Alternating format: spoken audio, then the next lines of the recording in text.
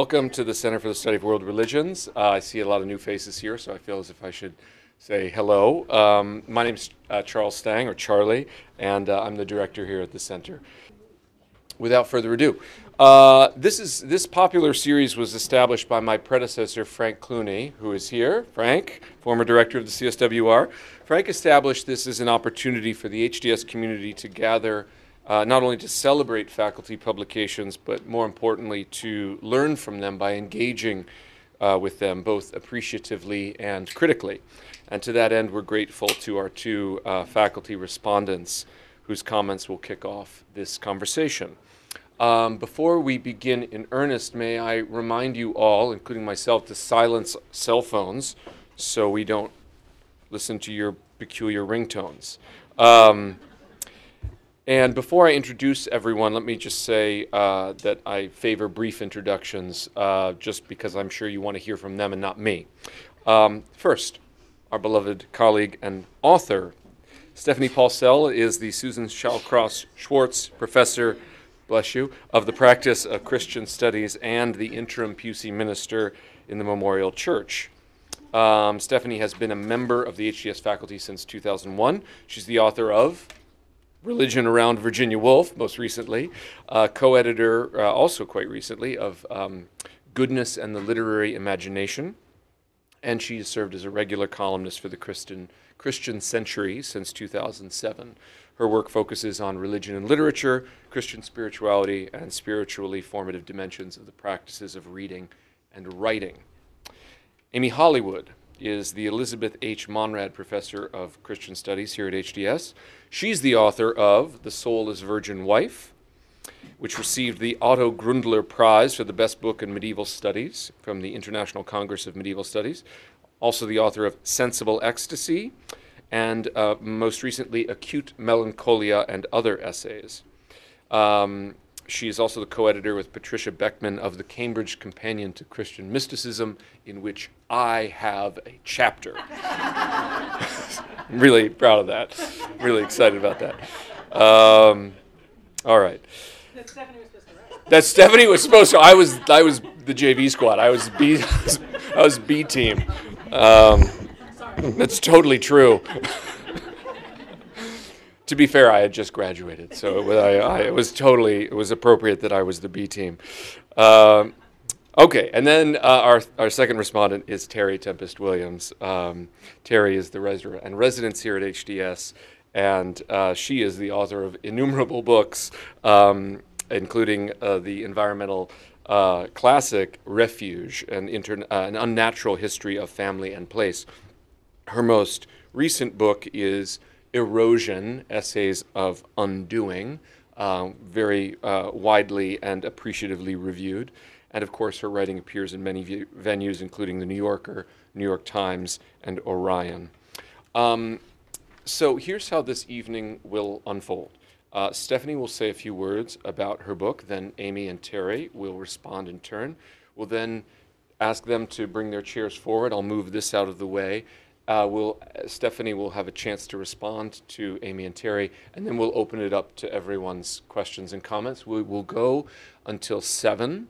And then I also want to thank the Memorial Church and the staff of the Memorial Church, especially for helping us put this event on, and also to thank them specifically for the reception that will follow immediately upon at the conclusion of this, and that's in our conference room. If you have any difficulty, just follow the crowd.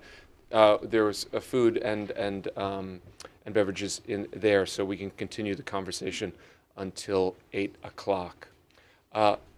Pretty straightforward. Wonderful to see you all. I imagine a number of you are from Mem Church, so again, welcome. And please join me in welcoming Stephanie to the podium.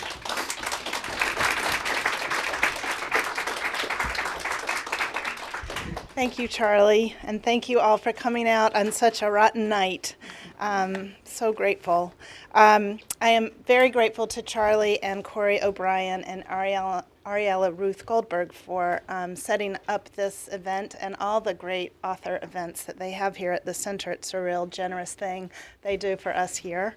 I'm very grateful to Alana Sullivan and Jesus Ramos and Laura Glass and Katie Evans for setting up this lovely reception. And I'm very grateful to two of my favorite writers, Amy Hollywood and Terry Tempest Williams, for agreeing to respond.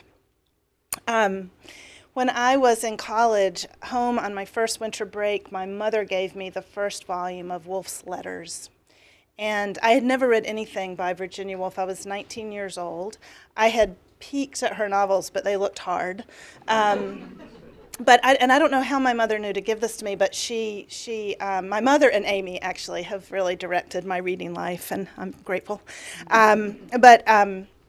I remember sitting upstairs in my parents' house in Lexington, Kentucky, wrapped up in a blanket, reading this book it was just a revelation. Virginia Woolf has 6 volumes of letters, 6 volumes of diaries, 6 volumes of essays. You can just dive in and spend the rest of your life there, which is what I plan to do. With that first volume of letters, just her voice, her young voice coming through, and the gossip, and the crush letters she wrote to older women, and just it was so delicious, and I couldn't put it down, and I've never stopped reading her since.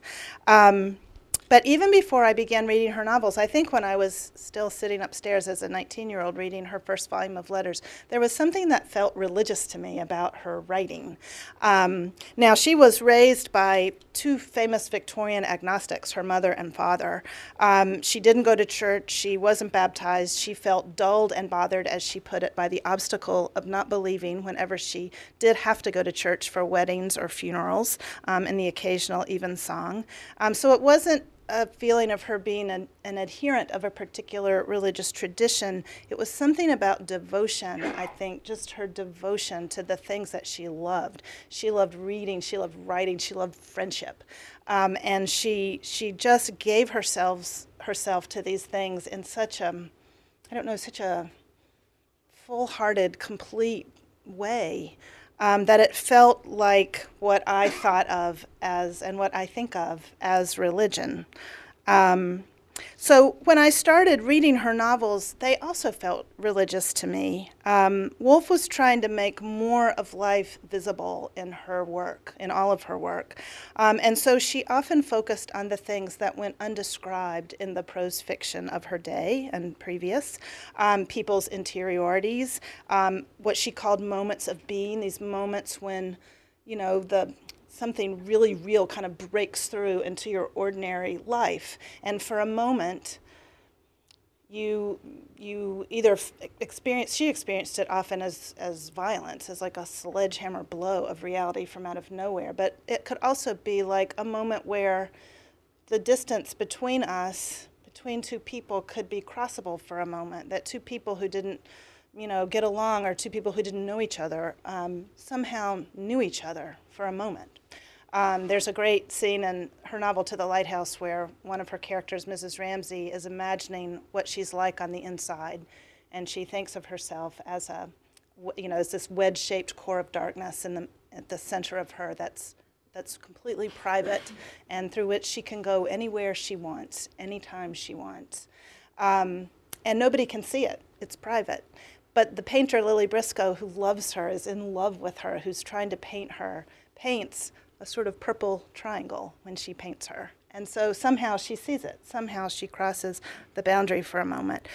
The revelatory power of ordinary rituals like sharing a meal together or throwing a party, these are the things that she wrote about, and they were also the things that interested me about religion. So when I got to graduate school in 1985, I thought I would write about her. But then I got caught up in the study of medieval Christianity by a great teacher named Bernard McGinn, who was working on the history and literature of Christian mysticism. And he would give these lectures, and there'd be 100 of us in this room in Chicago, and he'd be talking about these women's texts that were lying around untranslated and unedited in European libraries. And I thought, that's the life that I want. And I fell in love with a medievalist. My best friend was a medievalist, so I got all caught up in it.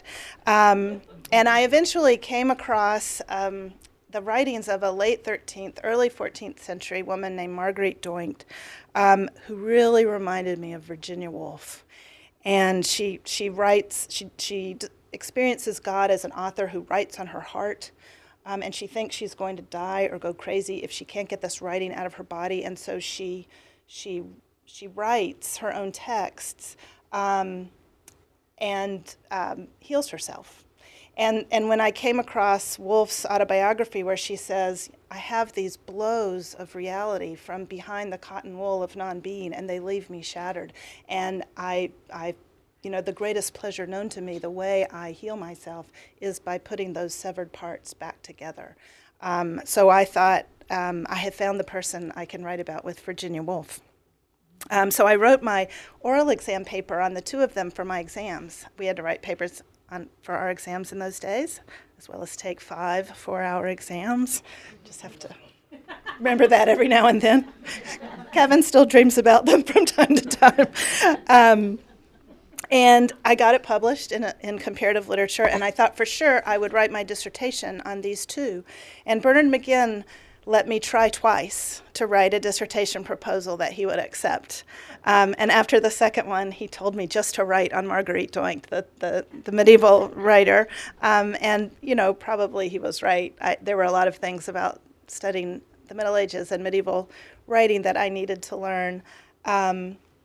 But I never stopped reading Woolf and reading her religiously.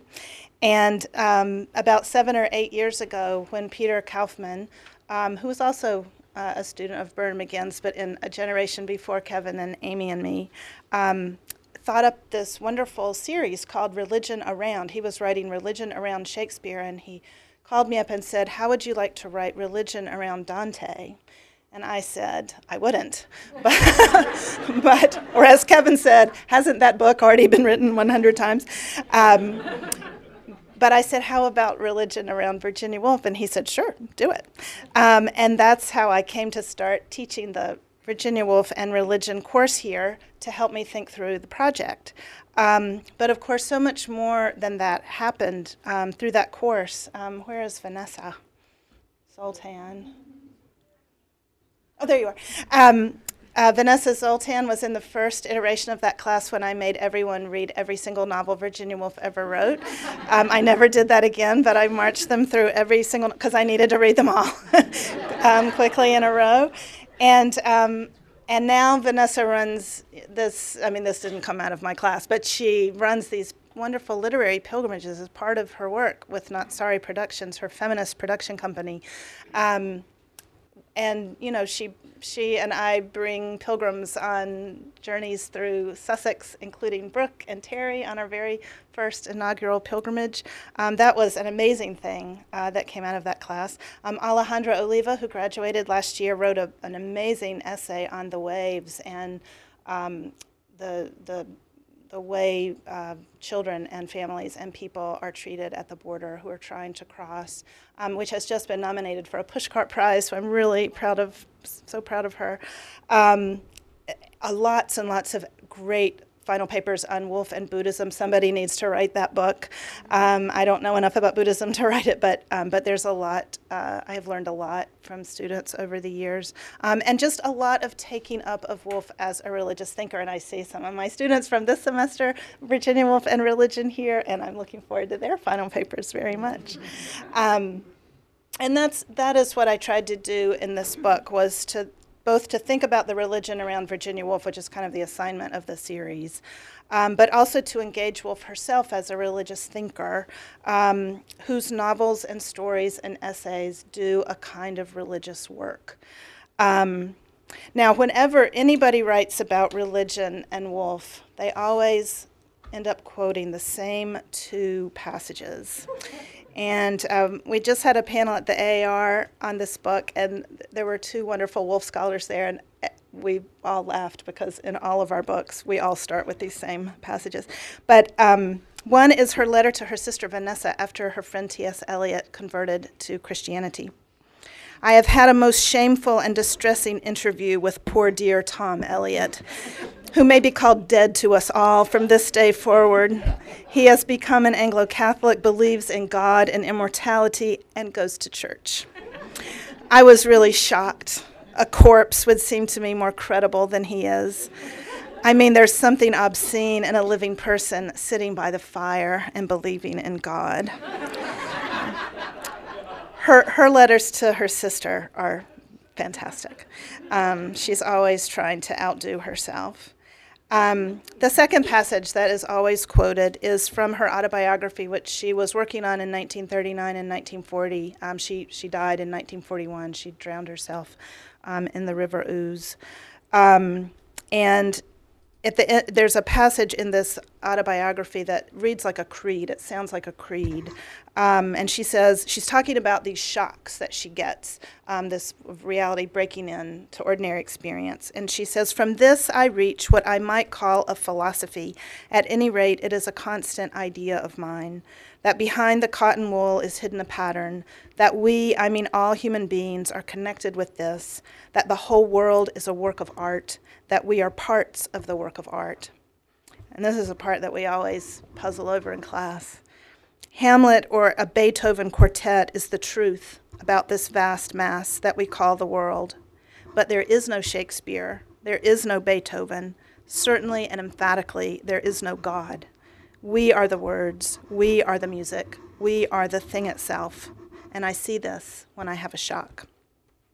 So writing about Woolf as a religious thinker isn't immediately, it's not immediately attractive to all Woolf scholars. Amy has a really good friend who's a wonderful, fantastic Woolf scholar, and she was in town once, and I was just at the beginning of this project, and Amy invited me kindly for a drink with her.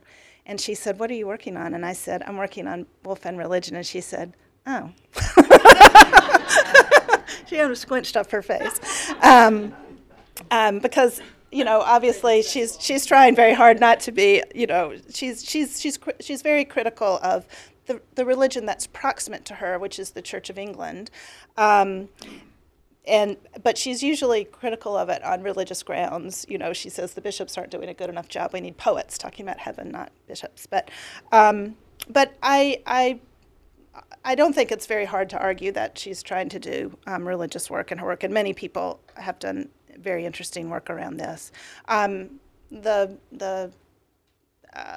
author that I like to point to on this is Matthew Arnold, who wrote an essay in the mid-19th century in which he said, religion just can't do the work it used to do for us. It attached itself to these facts, and now the facts have failed us, failed religion. And so religion's not going to be able to interpret life for us. It's not going to be able to console us. It's not going to be able to sustain us. So we're going to need something else. So lyric poetry is going to be the thing that does that. 50 years later, Woolf wrote an essay called Poetry, Fiction, and the Future, in which she says, lyric poetry, it just really can't do the work it used to do for us. It used to do this work for our ancestors, but it's not spacious enough, it's not tough enough, it needs the toughness of prose. So there needs to be, we need a new form that's going to be written in prose, but in prose which has many of the characteristics of poetry. It will have something of the exaltation of poetry, but much of the ordinariness of prose. It will be dramatic and yet not a play. Every moment, she said, is the center and meeting place of an extraordinary number of perceptions which have not yet been expressed. And those are the things that she wanted to express, what she calls life itself, or something in the universe that one is left with, or something more. And I think, you can hear, Arnold's writing in response to the Victorian loss of faith, which both of her parents experienced very profoundly. She was raised with no faith to lose, but that desire for a new form, that critique of what's come before, it seems like it's a continuation of Arnold's attempt to respond to that loss of faith. We need something else to do religious work for us, so we'll use poetry. Woolf says we need something to do the work that poetry used to do, which for Arnold is religious work. So anyway, you see what I'm trying to say. When she talks about her literary problems, they sound like her parents' religious problems. She asks of literature the way they asked of religion: is this all? Is this enough? Must we believe this? Her literary project is answering the religious longings that still linger, even when faith is lost. Both of those words in quotes. So her literary project feels like a religious project to me, an attempt to create a literature that could do the work of religion, to gesture toward an excess presence in life that resists our attempts to describe it, to explore what she called the life of the spirit, to make space for the work of mourning and the search for meaning, and to cultivate new forms of sacred community and devotional practice. Now, she came from a very religiously restless family. Her ancestors are the evangelical Clapham sect in England, who were devoted to eradicating slavery from the face of the earth, who her grandfather wrote the bill that ended slavery. Her great-grandfather wrote the, in England, thank you. Her great-grandfather wrote the bill that ended the slave trade in the colonies. These were, they understood themselves to be radical Christians. They were often criticized. They were called the Clapham sect as a term of derision because they were, people thought they were better than everybody else, kind of like the Bloomsbury group. But anyway, she comes out of that, her family, her father's side especially, comes out of that Clapham sect mentality, devotion, and she inherits not the Christian faith, but she certainly inherits the sense of duty, the sense that, you ought to find your work and give yourself wholly to it. You need to, and your work ought to mean something beyond the boundary of your own life. She says a lot in her writings, especially in A Room of One's Own, she says, I'm talking about the common life, not the little individual lives that we all lead. There's this work that we're all doing together. We're resurrecting, in A Room of One's Own, we're resurrecting Shakespeare's sister. And she says, if we live 100 more years and have a room of our own and 500 a year, we'll be able to do it. Well, that's not just, that's we, that's the people before her, the people after her, it's all of us. She had, I think that comes in part from the Clapham sect. Her father lost his faith while a professor at Cambridge, where you had to be ordained in order to be on the faculty, and he had the courage of his convictions and gave it up and became instead a writer. Her mother had also gone through a life-changing experience of losing her faith and wrote a lot about herself, about agnostic women and her vocation of nursing and how agnostics did it better because they weren't trying to convert anyone. She had a Quaker aunt who had also left the Church of England, but for the Quakers, and who Virginia Woolf would, go to her house in Cambridge when she was ill, and they would have these 9-hour conversations about Caroline's religious experiences. Caroline told Woolf that God communicates intermittently like a lighthouse, which I think is interesting. So I don't want to keep talking because I want to hear from Amy and Terry, but the kinds of influences that I tried to write about in the book were those that were really close to her. The religion around her was really shaped by her relatives and her ancestors. But she was also very influenced by a cousin who was always trying to convert her. That really gave her a real aversion to conversion. She was very interested in Walter Pater's novel Marius the Epicurean, which is all about religion and this young man who's going around second century Rome trying out different religions. The ideas about religion and art, visual art, that her sister and her brother-in-law and her friend Roger Fry were interested in and writing about. The work of Jane Ellen Harrison, the great historian of religions who studied Greek religion. And one of the things she taught Woolf was that you can have a religion without God. Religion doesn't require God. She traveled to Italy and to Istanbul with her sister to look at art and worked out a lot of her ideas about what she was trying to do and be as a writer, standing before religious art, thinking about the similarities and differences between the kind of beauty she was after, the kind of beauty, say, Perugino was after. She went to the mosques in Istanbul and really loved the way everyday life and religious life seemed to, the boundaries between them seemed very fluid. And she also, comes out of this sort of British, English, Christian culture that has in it, the cloud of unknowing, great mystical texts that every once in a while I wonder if she read. I don't have any evidence of that, but there's a great scene in Between the Acts, her last novel, where, I'm I've lost my thought between the, oh yes, this image appears a lot in her work of the burning bush or the match burning in the crocus or the author in the hedges. You get this sense of that's the story from Exodus. And one of the things that is said in Between the Acts is it's time for the author to come out from the bushes and let's speak in words of one syllable.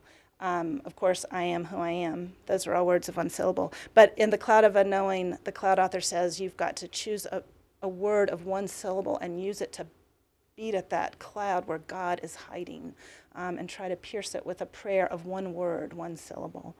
But Teresa of Avila, Meister Eckhart, there's lots of, certainly she was on some sort of mystical track that if she didn't know these writers was certainly thinking very similar thoughts to them. One of the things we might talk about tonight actually is the way the idea of the mystical has been used to sort of keep her on the secular side of the religious-secular divide, and which in a way that I think is not always helpful. But maybe, Amy, you can enlighten us on that. There's one chapter on religious practice that really focuses on reading, because reading was really the practice that grounded her life and shaped her life. There's a chapter on God and the way God hovers around her work as a potential answer to some questions that get repeatedly asked and intrudes into the consciousness of many of her characters. They try to police the idea of God out of their minds. And how some of her characters, like Elizabeth Dalloway, Mrs. Dalloway's daughter, experience a kind of divine presence in the midst of the city, and it's impersonal and consoling to them precisely because it's impersonal, that there's something consoling about that of an impersonal excess presence that's gathering up everything, all of life, and rolling it forward. And then there's one chapter, the final chapter, on sacred community, which is the last chapter I wrote and feels the most pertinent to our moment. She's writing on community, as many people are in the late 30s and early 40s, as fascism rises in Europe. And in 1940, her former lover, Vita Sackville-West's son, Vita was the lover, not the son, Ben Nicholson, writes to Woolf and says, "Why didn't you and your brilliant friends stop this? You're so smart. Why is this happening? Why didn't you stop it?" And the only letter that we have of hers that has a draft, an extant draft, is the letter she wrote back to Ben Nicholson, because that question really got under her skin. And it makes me think about the kinds of questions our students and our children are asking us now. How can we be here? How can we be on the edge of a climate disaster? How did 2016 happen? Woolf wrote to her niece, Judith Stephen, in 1940, "Did you ever read G.E. Moore's book that made us all so good?" she says. And she said, I'm trying to fight Hitler in his home haunts, even if with only the end of an inky old pen. So she was very concerned about fascism within British society itself, writes a lot about that. T.S. Eliot, her friend, who was not dead to her. In fact, she still loved him after he converted. Still tried to raise money for him to get him out of the bank. It wasn't enough money, though, so he didn't leave. He was writing it around 1938. He wrote a book called The Idea of a Christian Society, in which he said, we're either going to have a Christian culture or we're going to have this Nazi pagan culture. And he said, everybody doesn't have to be Christian, but the culture has to be Christian, the education has to be Christian. And what we're going to need is a church within the church of people who know the contemplative practices, who know the tradition, who know the literature, and who can shape an education that's going to take us in a different direction from fascism. Woolf wrote at around the same time, 1938, a book called Three Guineas, in which she said, what we need is a society of outsiders, of people who have been kept out of the universities, kept out of the professions, and kept out of religion, out of the churches, out of the leadership of the churches, to reshape our society, to create a world in which people will hate war. Mainly she meant women by her society of outsiders, but she also names religious minorities, and she also names racial minorities. as people who've been marginalized and who are going to be able to look at these institutions and see what needs to be done. She said, you know, the Society of Outsiders needs to quietly go around to the churches and listen to the sermons and take notes, and maybe propose a new religion. Maybe that will be based on the New Testament, but that will look very different from the institution that we have now. So she's part of that larger conversation about what kind of education we need, what kind of society we need, what kind of community do we need to turn this thing around. And of course, in 1938, 1939, people didn't know what was going to happen. For Woolf, the common ground of our common life, the real life, and not just our little individual lives, was literature. She had a lot of hope in literature and in the practice of reading, although that hope waned as she got older and as fascism got stronger and as another terrible war got underway. But I want to end by reading from one of her last essays she wrote in 1940 called The Leaning Tower, in which she says a lot of really interesting things, one of which is Jane Austen and Sir Walter Scott did not hear Napoleon's voice the way we hear Hitler's voice of an evening as we're sitting at home. And that made a difference in the literature they wrote and in the literature that we write. But she's trying to imagine. She doesn't live much beyond the end. You know, this novel, this essay is written in 1940. She dies in 1941. She doesn't live beyond the war, but she looks beyond it. She's looking beyond it all the time. Even in her suicide notes, she's looking beyond it. And what she's looking beyond it to is a new community, and what she has faith in, which feels kind of fragile now, but the faith that she had was in the income tax and in the public libraries, which were new to her society. And she thought, you know, this is going to smooth out the class differences, and it's going to make literature available to everybody. And, you know, she says, we've got to teach ourselves to understand literature. Money is no longer going to do our thinking for us. Little did she know. But anyway, I'll stop here. She says, but let us bear in mind a piece of advice that an eminent Victorian who was also an eminent pedestrian, that's her dad, he was a great alpine climber, and he walked 20 miles almost every Sunday of his life, of his adult life. Let us bear in mind a piece of advice that an eminent Victorian who was also an eminent pedestrian once gave to walkers. Whenever you see a board up with trespassers will be prosecuted, trespass at once. Let us trespass at once. Literature is no one's private ground. Literature is common ground. It is not cut up into nations. There are no wars there. Let us trespass freely and fearlessly and find our own way for ourselves. It is thus that English literature will survive this war and cross the gulf, if commoners and outsiders like ourselves make that country our own country, if we teach ourselves how to read and how to write, how to preserve and how to create. Thank you.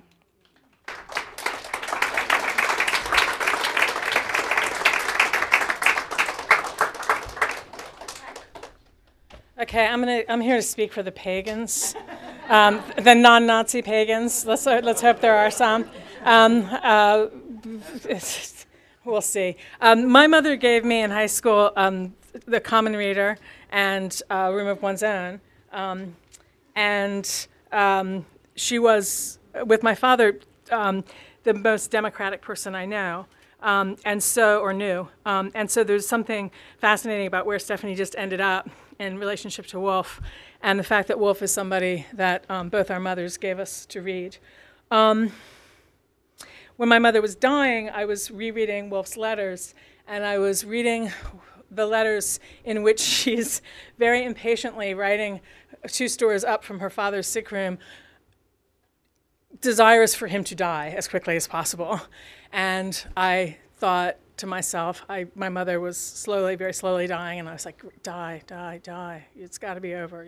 This is too much work, which is what Woolf was saying in her letters. She's writing to people, I wish you would die, I wish you would die, I wish you would die. And then, of course, when he dies, she completely falls apart, it was, and so the whole time I was thinking about my mother, it's time to die, I thought, I'm going to completely fall apart.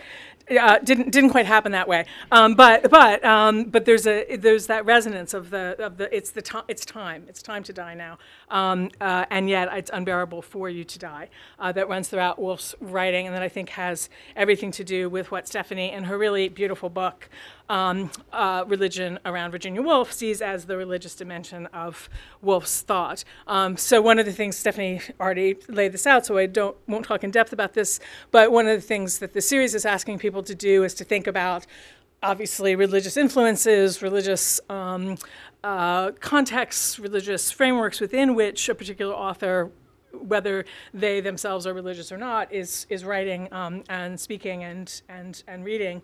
In the best cases, take it a step further, or able to, maybe, is it the best cases? In some cases, are able to take it the step further to show how someone who one might not think of as a religious thinker is, in fact, a religious thinker, a religious writer. And that's what Stephanie does with Virginia Woolf, I think, with really beautiful readings of Mrs. Dalloway as a recitation of the hours, monastic hours, and being able to plot the monastic hours onto the movements across the novel that takes place within 24 hours, so it fits within the framework, and the reading of To the Lighthouse, and the use of the triangle as a figure throughout To the Lighthouse, which is related, as Stephanie shows really beautifully, to Perugino's paintings, to a certain mode of Trinitarian thought that is about abstraction and humanness, but not about divine other, one in three mystery, about something more mysterious and more complex. It has to do with how we see the living persons in front of us, which is what Lily Briscoe is trying to do in To the Lighthouse, and what Woolf is doing as she's telling the story of her father and mother and her siblings in the novel. And then really beautiful readings also of the waves and the chorus of voices that speak to each other in the waves, sometimes distinguishable, sometimes indistinguishable, and the various modes of religious identity that they take up. What Bernard thinks is not what Lewis thinks, is not what Rhoda thinks, and so that the ways that they all think about and practice and stand in relationship to religion, and also to the figure of Percival, who is the kind of religious hero of this group of friends' lives. And that possibility, the possibility that the religious center of your life might be your best friend, is crucial to what Woolf is doing in the waves and elsewhere. So, if for nothing else, read for the history of the religion around, but even more, I think, are the final 3 chapters of the novel that are readings of Virginia Woolf as herself a religious thinker, and her novels as forms of devotional practice in the reading that goes into them and the writing of them. I'm gonna steal a pass. Oh, and also I meant to say, okay, so my friend Brenda Silver, who's the great Woolf scholar, she doesn't care if I out her on this. This is how much Brenda Silver knows about religion. I was giving a paper once about the side wound of Jesus' side wound, and a whole thing about medieval mystical attraction to Jesus' side wound. And I had dinner later that night with Brenda, and she said, Paul doesn't know about this either. Paul's her husband, or they were not married. Anyway, it doesn't matter. And she said, Paul doesn't know about this either. And I said, no, but what? Jesus' thigh wound. And I was like, no, not a thigh wound.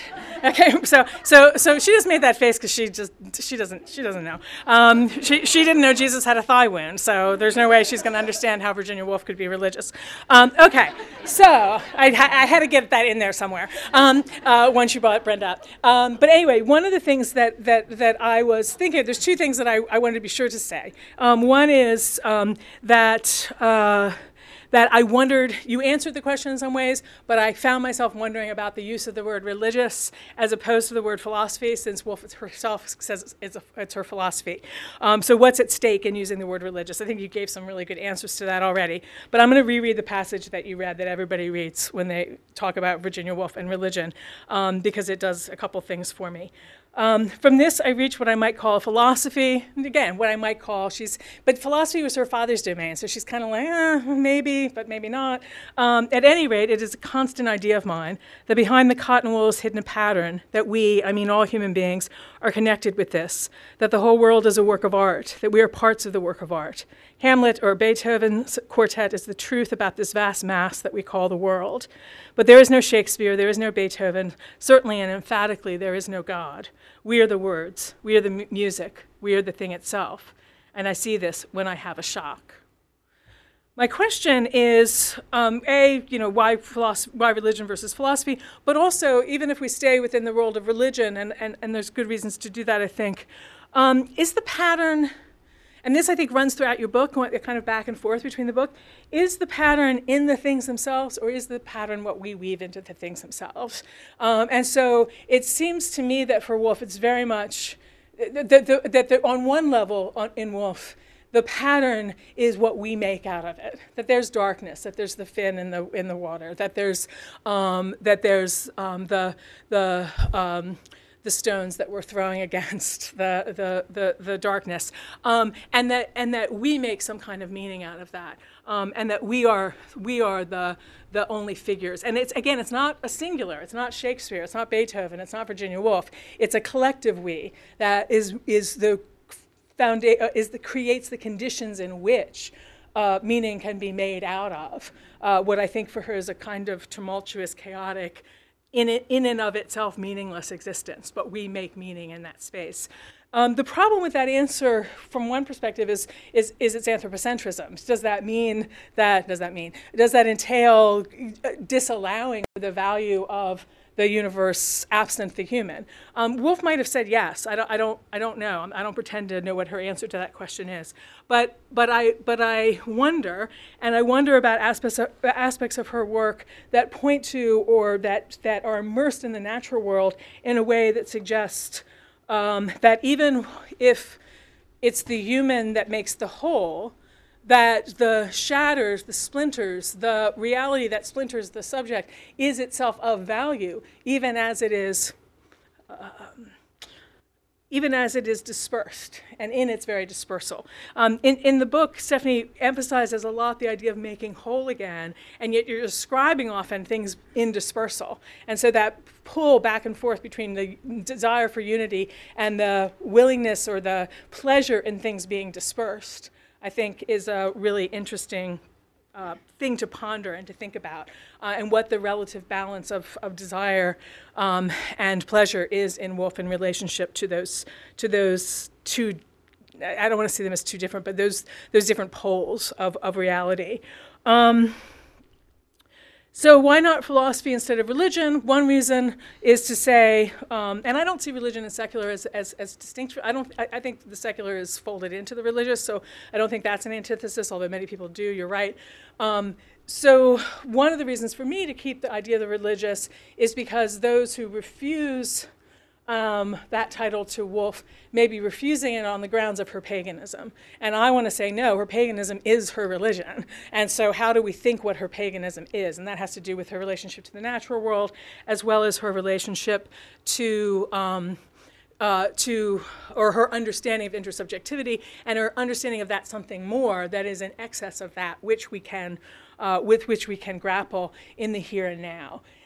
That's the main point that I want to foreground, that on my reading of Pelsell on Woolf, and I think in my reading of Woolf too, the primary emphasis is on what's here, what's now. There's no other worldliness in Woolf. And that's where the mystical examples work and don't work for me. Because insofar as you see Eckhart as a totally this worldly mystic, then you can make it work. But I've argued for Eckhart as a totally this worldly mystic. I also think I'm probably wrong. So I think there's much more otherworldliness to Eckhart, to Teresa of Avila, to Marguerite Doint than there is for Woolf. And so insofar as there's a site of commonality, it's about a kind of merging, coming together, and dispersal, and the enjoyment in both the coming together and the dispersal. And yet it's happening all here, right? It's happening in the concreteness of our embodied and lived experience. So to end, I just want to read something from somebody totally different, because that's, If Stephanie was doing something on my book, she would read Virginia Woolf, so I get to do this. I've been thinking a lot about Henry James, but I'm not going to read from Henry James. I'm going to read from his cousin, Minnie Temple. His cousin, Minnie Temple, was dying the first time James went to Europe as an adult by himself, sort of escaping from his lunatic family. He left behind his cousin, Minnie Temple, and felt guilty about it for the rest of his life, and wrote continuously about her and about her life and about her death. She died at the age of 25, I think, while James was in Europe, that first trip that he took solo. She wrote a series of letters to her best friend, to a friend, her closest correspondent, John Chapman Gray, who was a friend of Henry and William James's and friend of Minnie Temple's, and for some reason this very kind of stoic, puritanical, New Englandy lawyer, who for some reason Minnie Temple chose as the repository for her doubts and fears and attempts to figure out what was happening to her as she was dying. And she wrote a couple letters to Gray that I want to read from because I think they have relevance for thinking about Woolf.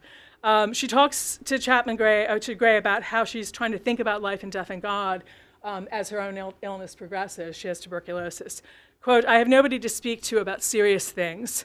She didn't have the Woolf family, the Stevens family. "If by chance I say anything or ask a question that lies near my heart, Kitty and Ellie, her sisters, both tell me that I'm queer, and that I wouldn't be me for anything, and that they wouldn't be me for anything, which is no doubt sensible on their part, but which puts an end to anything but conversation of the most superficial kind on my part." Excuse me. So here you have somebody dying for that kind of friendship, that kind of society in which she could talk about the things that really matter in the way that Virginia Woolf was able to find. Closer to her death, she writes this. She's excusing her weary tone. "Can you understand the weariness of thinking about one thing all the time? So that when you wake up in the morning, consciousness comes back with a sigh of, oh yes, here it is again. Another day of doubting and worrying, hoping and yearning has begun. And if you don't sleep at all, which is too frequently the case with me, the strain is a little bit too hard, and I'm sometimes tempted to take a little poison," she uses these little cute words, poison, I don't even know how she's supposed to pronounce that, "to put me to sleep in earnest," i.e. she's thinking about killing herself, and she's in earnest about that.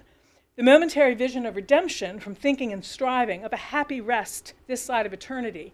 She had a moment when she thought, oh, it's real. There's going to be redemption. There's going to be resurrection. There's going to be a life on the other side. That has vanished away again. I can't keep it.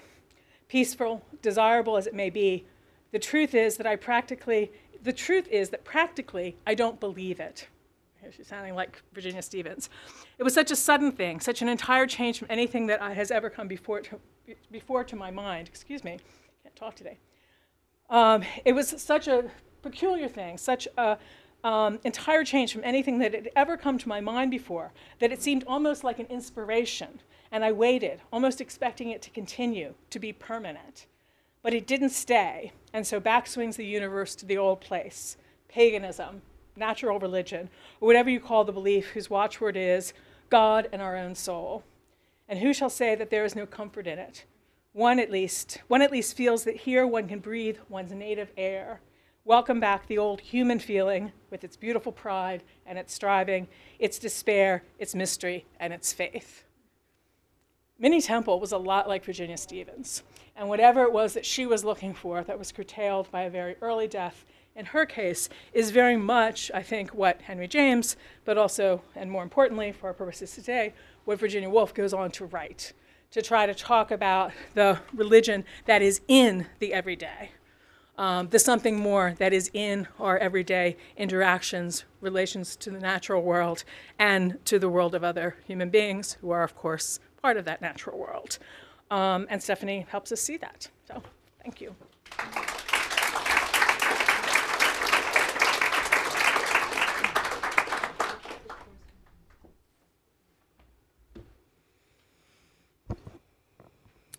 Life grounded in life itself, quote unquote, Virginia Woolf says, and so I must begin with a full disclosure. I love Stephanie Paulsell. I have been one of her students, so I am not objective. And I love Virginia Woolf. Her voice is in my ear, and I will always remember the day after reading The Waves, where I realized a narrative does not have to be linear.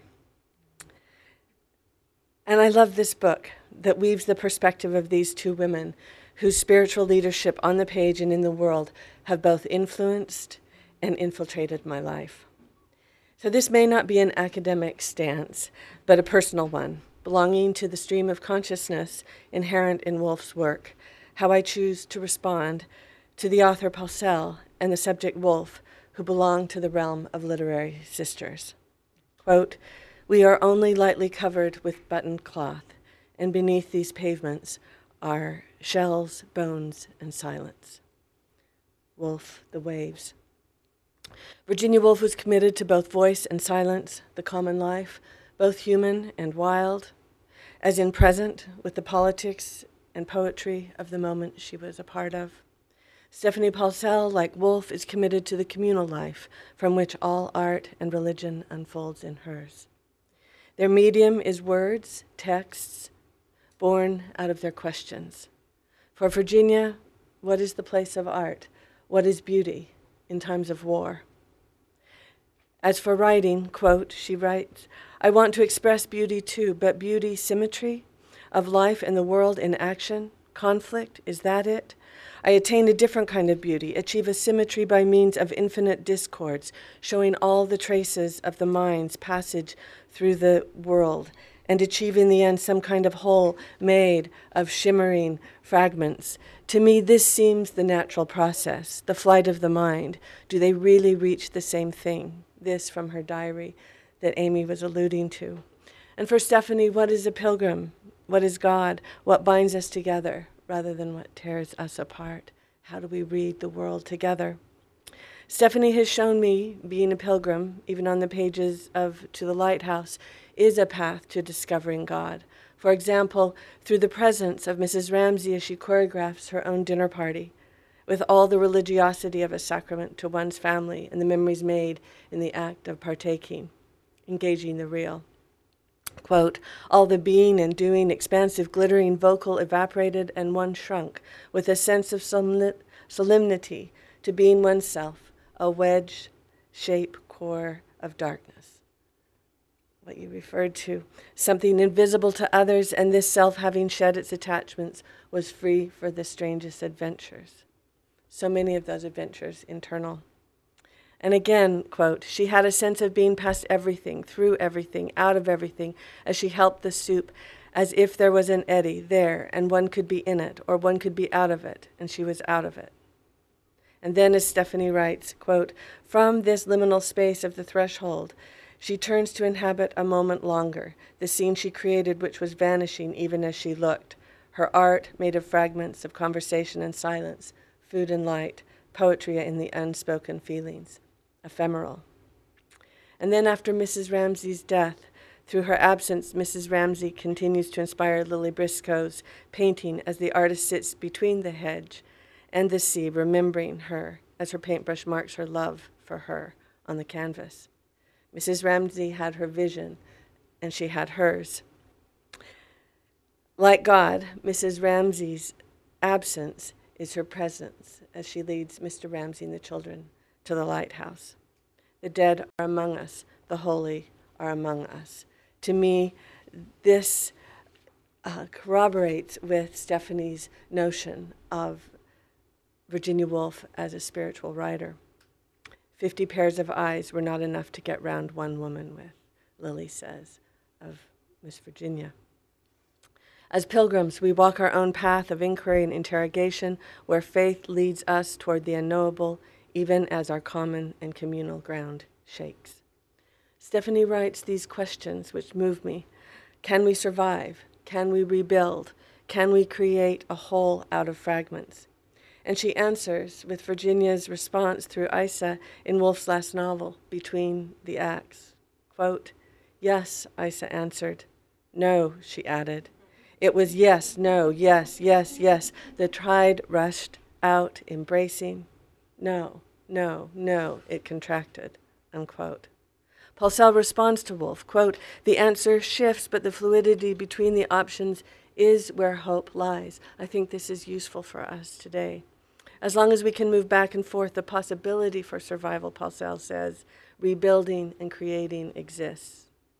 High tide, low tide, advancing, retreating, expanding, contracting. What does it mean to be human, but to be changing in a changing world? What is the universe and universality of literature, but a liturgy of revelations and exiles? I've learned from Woolf and Paulsell that finding beauty in a broken world is creating beauty in the world we find. As artists, writers, poets, students, teachers, preachers, doctors, nurses, lawyers, construction workers, and shopkeepers, what is common to us all grounds us together. This creative act of living belongs to a realm of a spiritual pilgrimage, not about religious declarations, but a personal transformations. Beauty and God become one, a terrible trembling of awe. And I think we see this in Woolf's writings.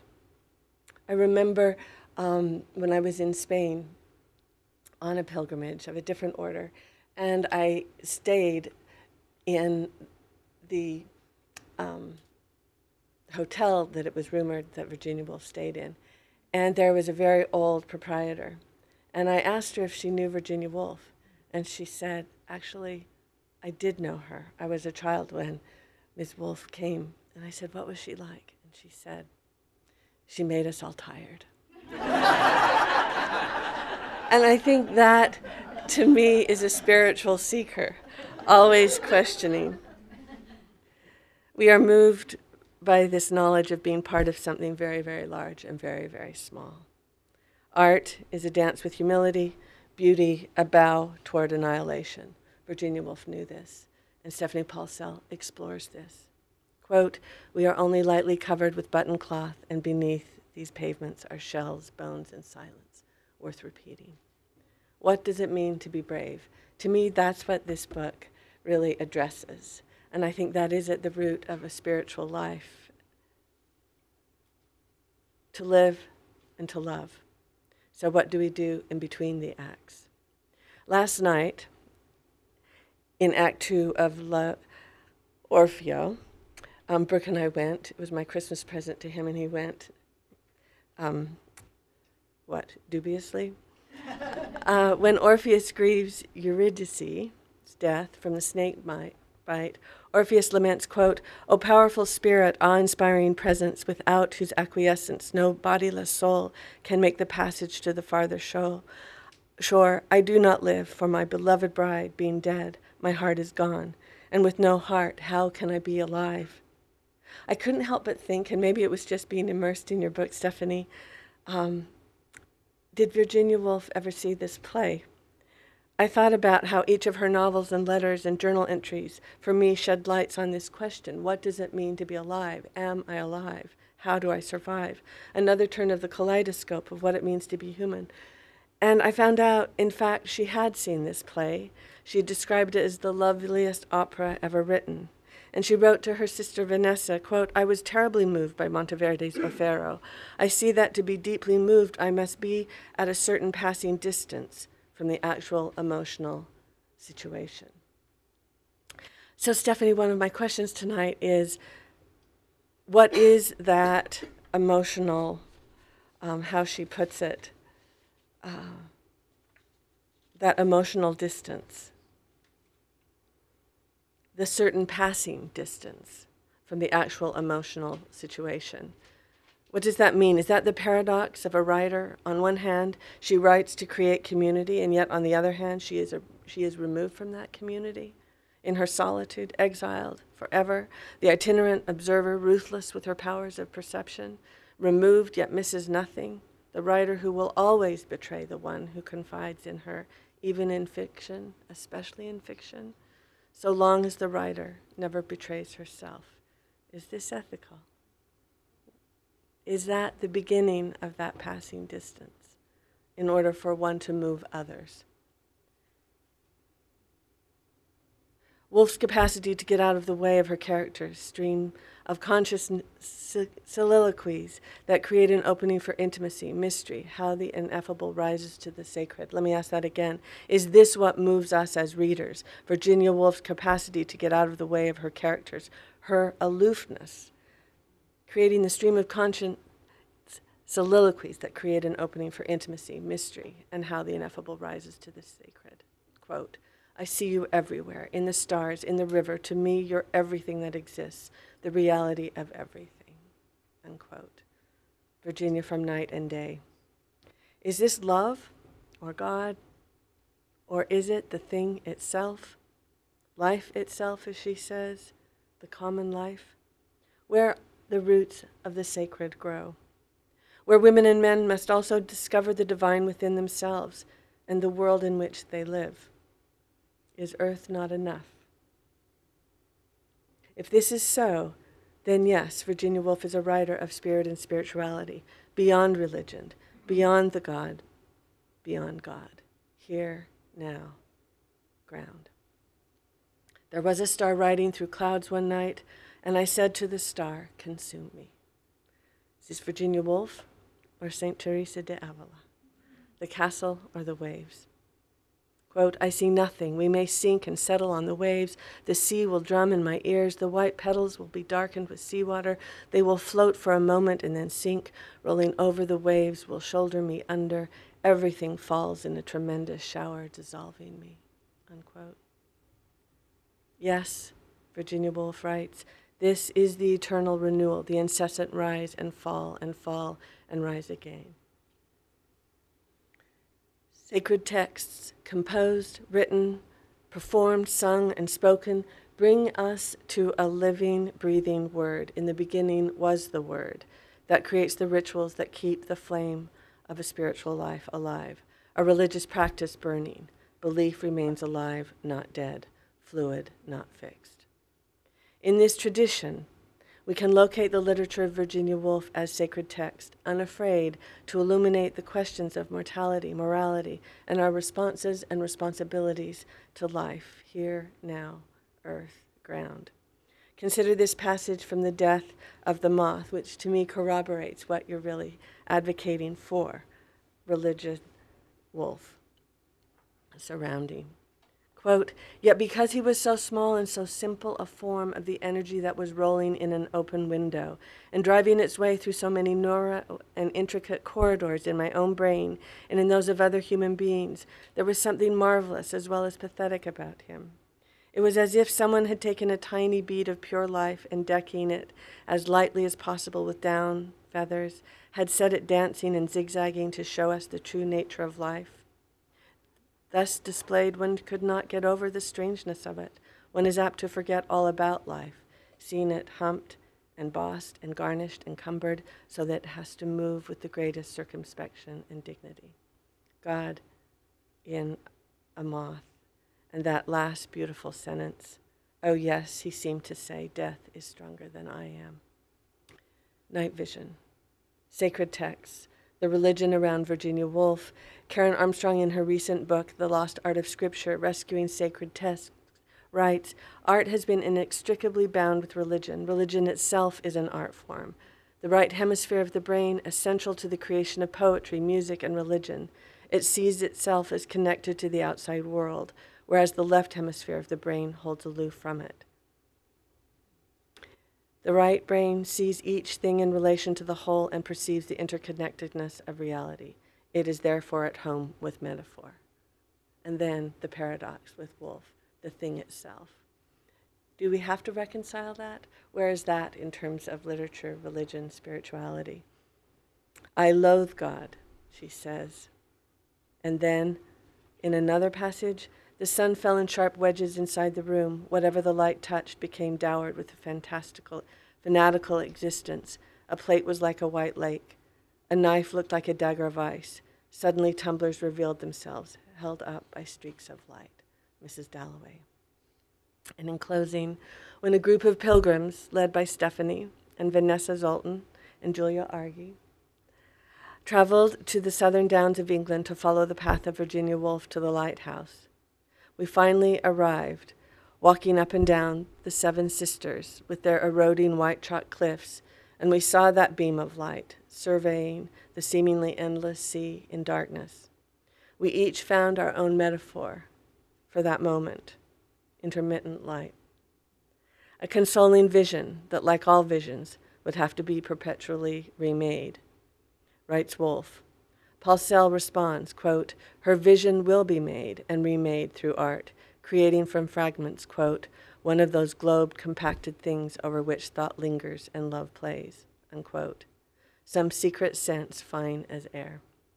Finding the miracle, the ecstasy in the ordinary stuff of the world. Story, God, a terrible beauty called truth, and in that moment standing in the here again, gone again, flashing light reflected on our moonlight faces as pilgrims, we found a new muscularity in how we belong to one another, this common ground, communal ground that had mysteriously pulled us asunder. Quote, let us now crawl under the canopy of the current leaves and tell stories. Let us inhabit the underworld. Let us take possession of our secret territory. Virginia Woolf. So my last question to you, Stephanie, among so many, too many to tackle tonight, is this. What is the secret territory that Virginia Woolf reveals and conceals through her sacred texts that move us beyond religion to life itself, here, now, at this moment in time? Thank you for this transcendent reading and lived experience in your book that sends us back to the source. Brava.